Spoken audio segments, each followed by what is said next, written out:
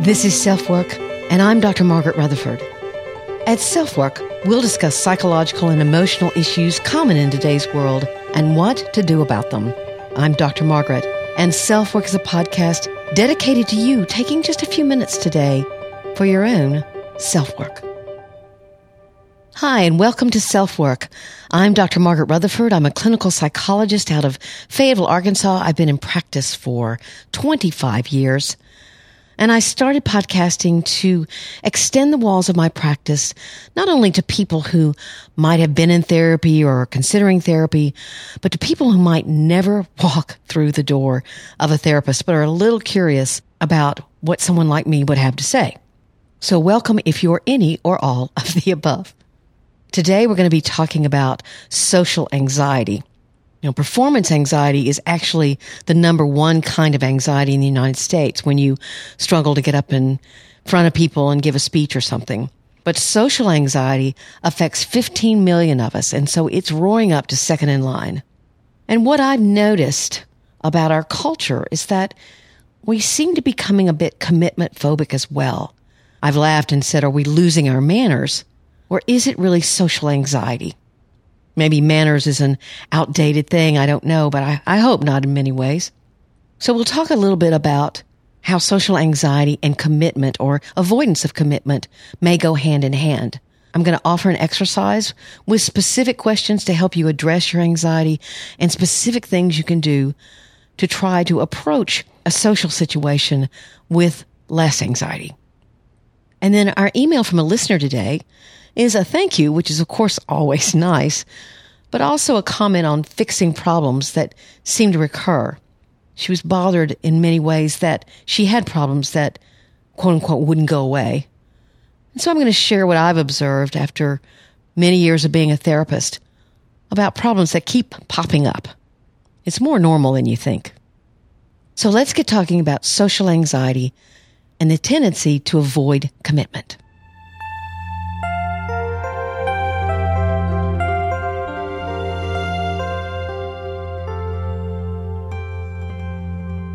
My husband and I threw a Super Bowl party many years ago. And we should have known better. A lot of our friends are more artsy people, theater people, and they're just not football geeks like us. I have to tell you the story of how I became a football geek here. I was in graduate school and I was living in Dallas. And of course, the Dallas Cowboys were huge back then. This was in the late 80s. And I got divorced for the second time. And my weekends were just yawning in front of me. I didn't want to study all the time.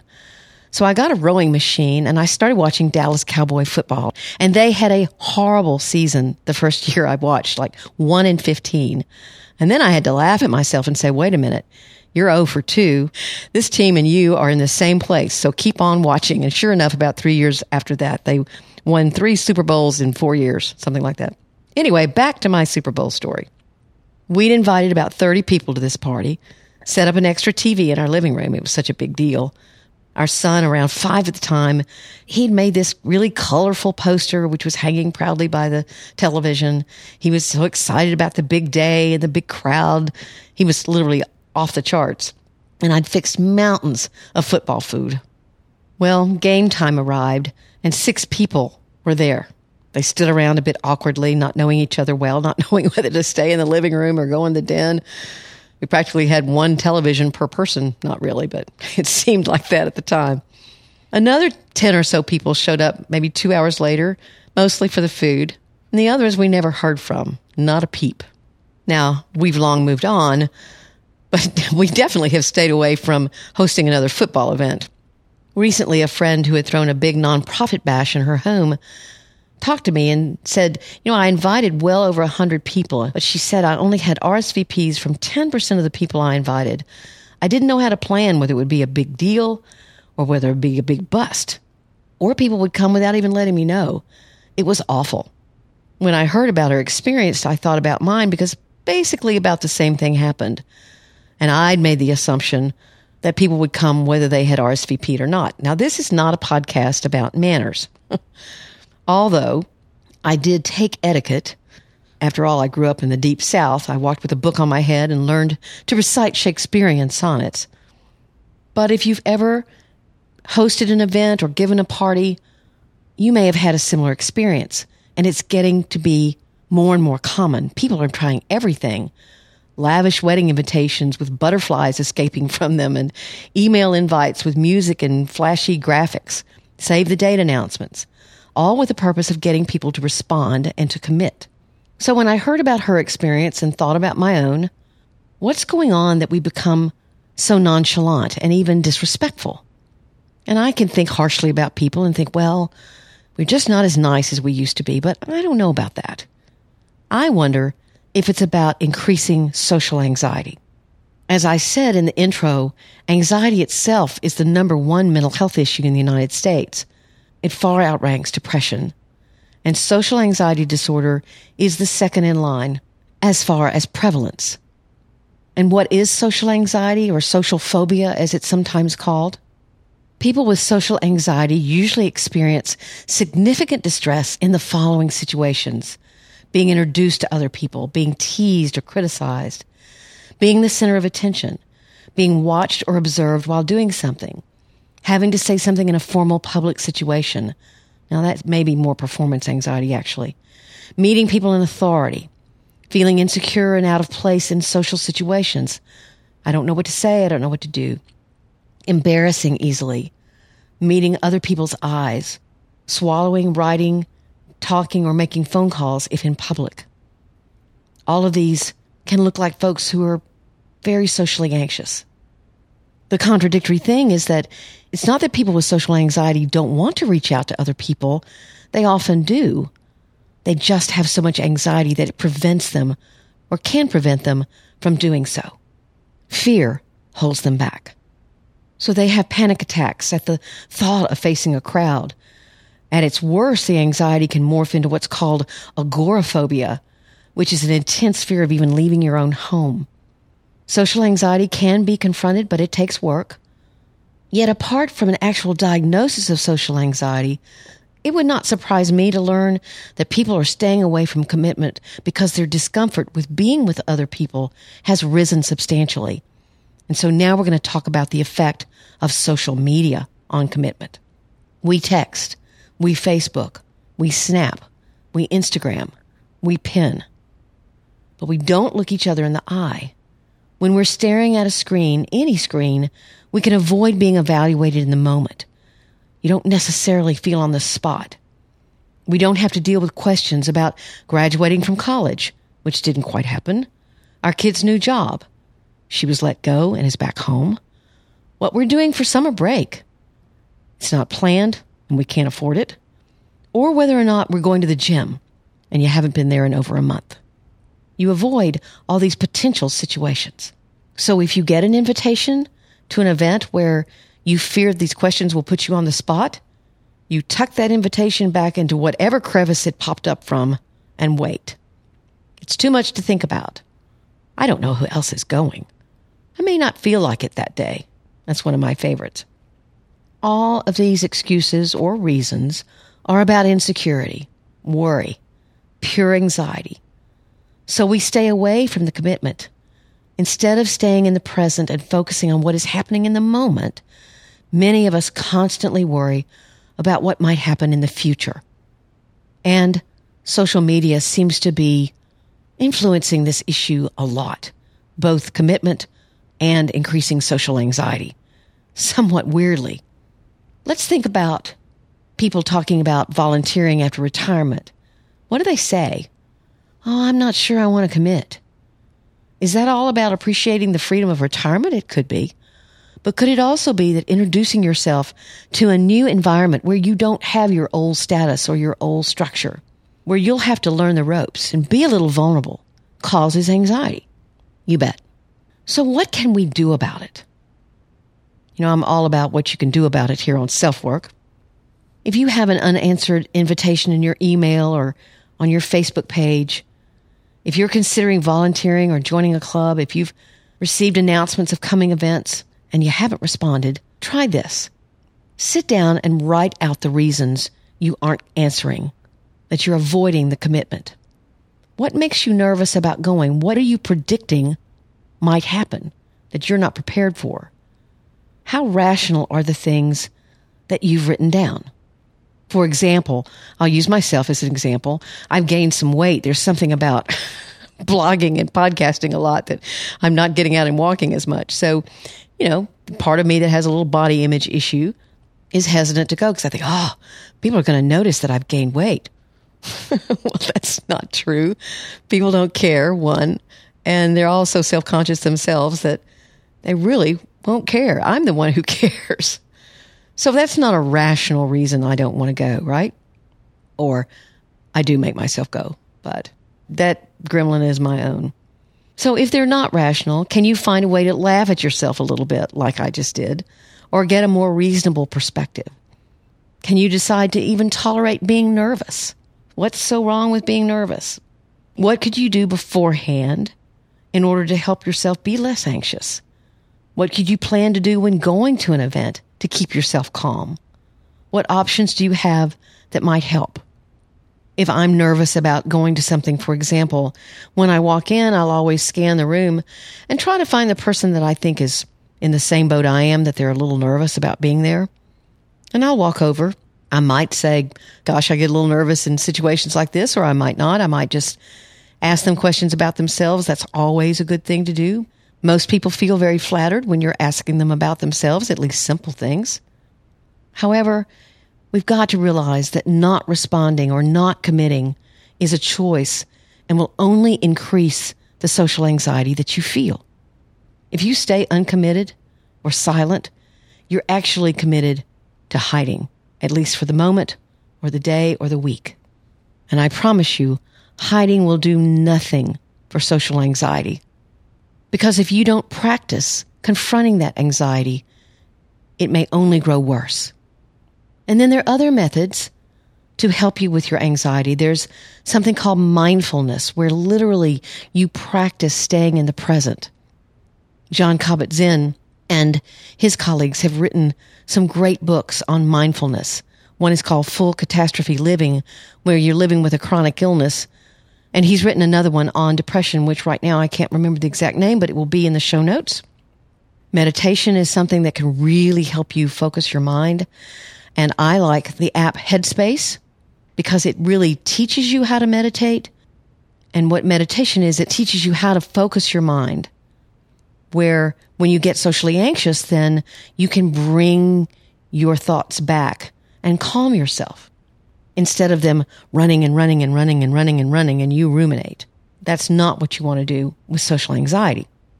Exercise, of course, can feel great and really help overly anxious people. And then there are different medications for anxiety. You got to be careful with benzodiazepines because they are highly addictive, things like Valium, Xanax, Ativan, Klonopin. But you can talk to your medical doctor about their careful use.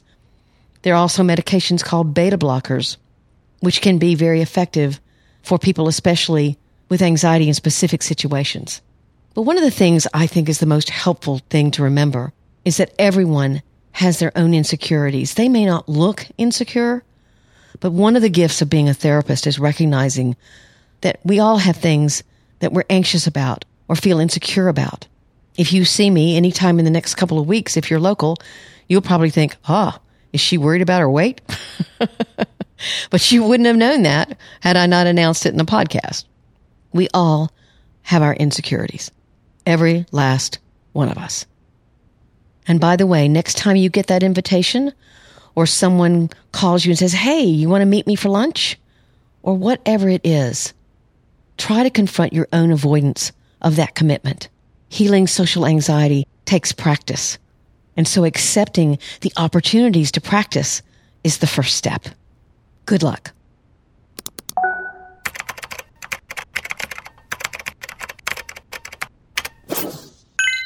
The email from a listener today is about her reaction to some of my podcasts on perfectly hidden depression.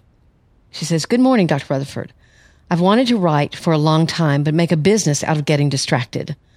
I'm from Australia and have mastered the deception of hiding my true feelings, my perfectly hidden depression, and my shame at not being able to fix myself.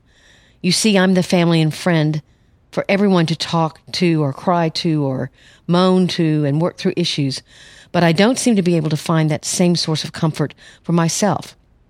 So through my constant seeking, I found your blog and then podcast.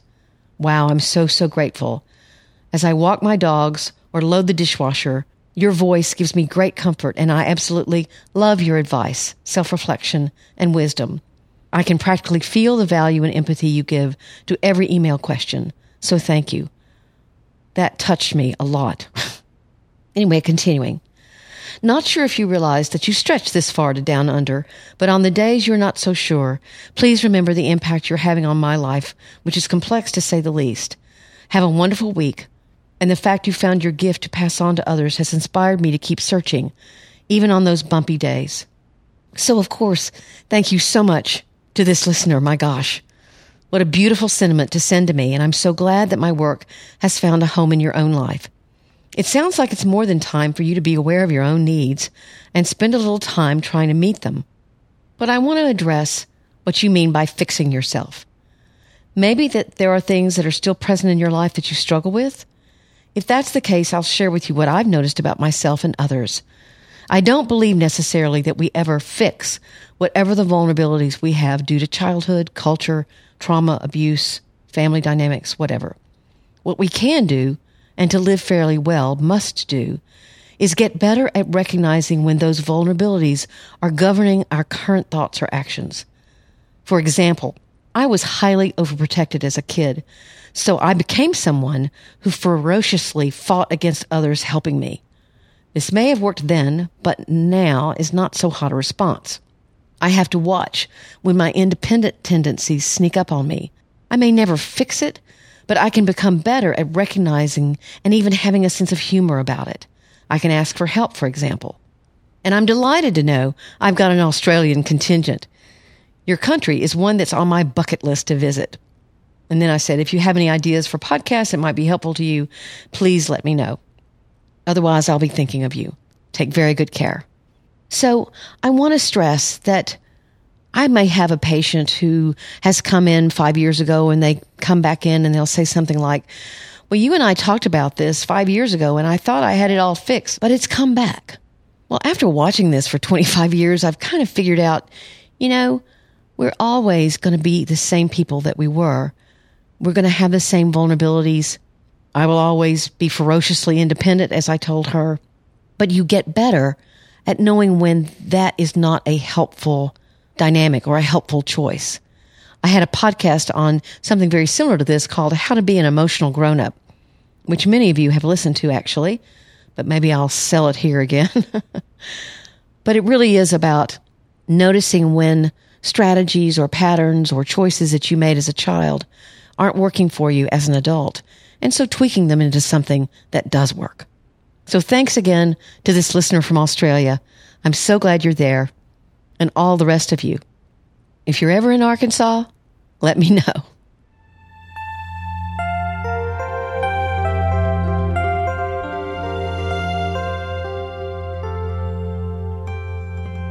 There are many ways to reach me. In fact, lots of ways. My website is drmargaretrutherford.com. My email is askdrmargaret@drmargaretrutherford.com. And so many of you have sent in a question or a comment, and that really means a lot. I'm over on Facebook at facebook.com/drmargaretrutherford. I post my own posts there, but also ones that I find interesting or valuable. So that might be something you'd want to do. I so appreciate it when you leave a rating or a review. I still see 30, 32 or 3, something like that, patients a week. And so I either get up really early in the morning or use my weekends to do this podcast. So it's helpful to me to know that people are looking forward to listening. And subscriptions or ratings and reviews are a way I know that. I'd love for you to subscribe either wherever you listen or on my own website, where again, you'll get a newsletter once a week. I promise no more, where you'll receive a weekly podcast as well as blog post. And I try not to sell too many things to you because, in fact, I don't sell much to you at all, do I? But I do have a little gift book called Marriage is Not for Chickens. It's available on Amazon. It's a very short book based on a post that appeared on the Huffington Post about my 24-year-old marriage at the time.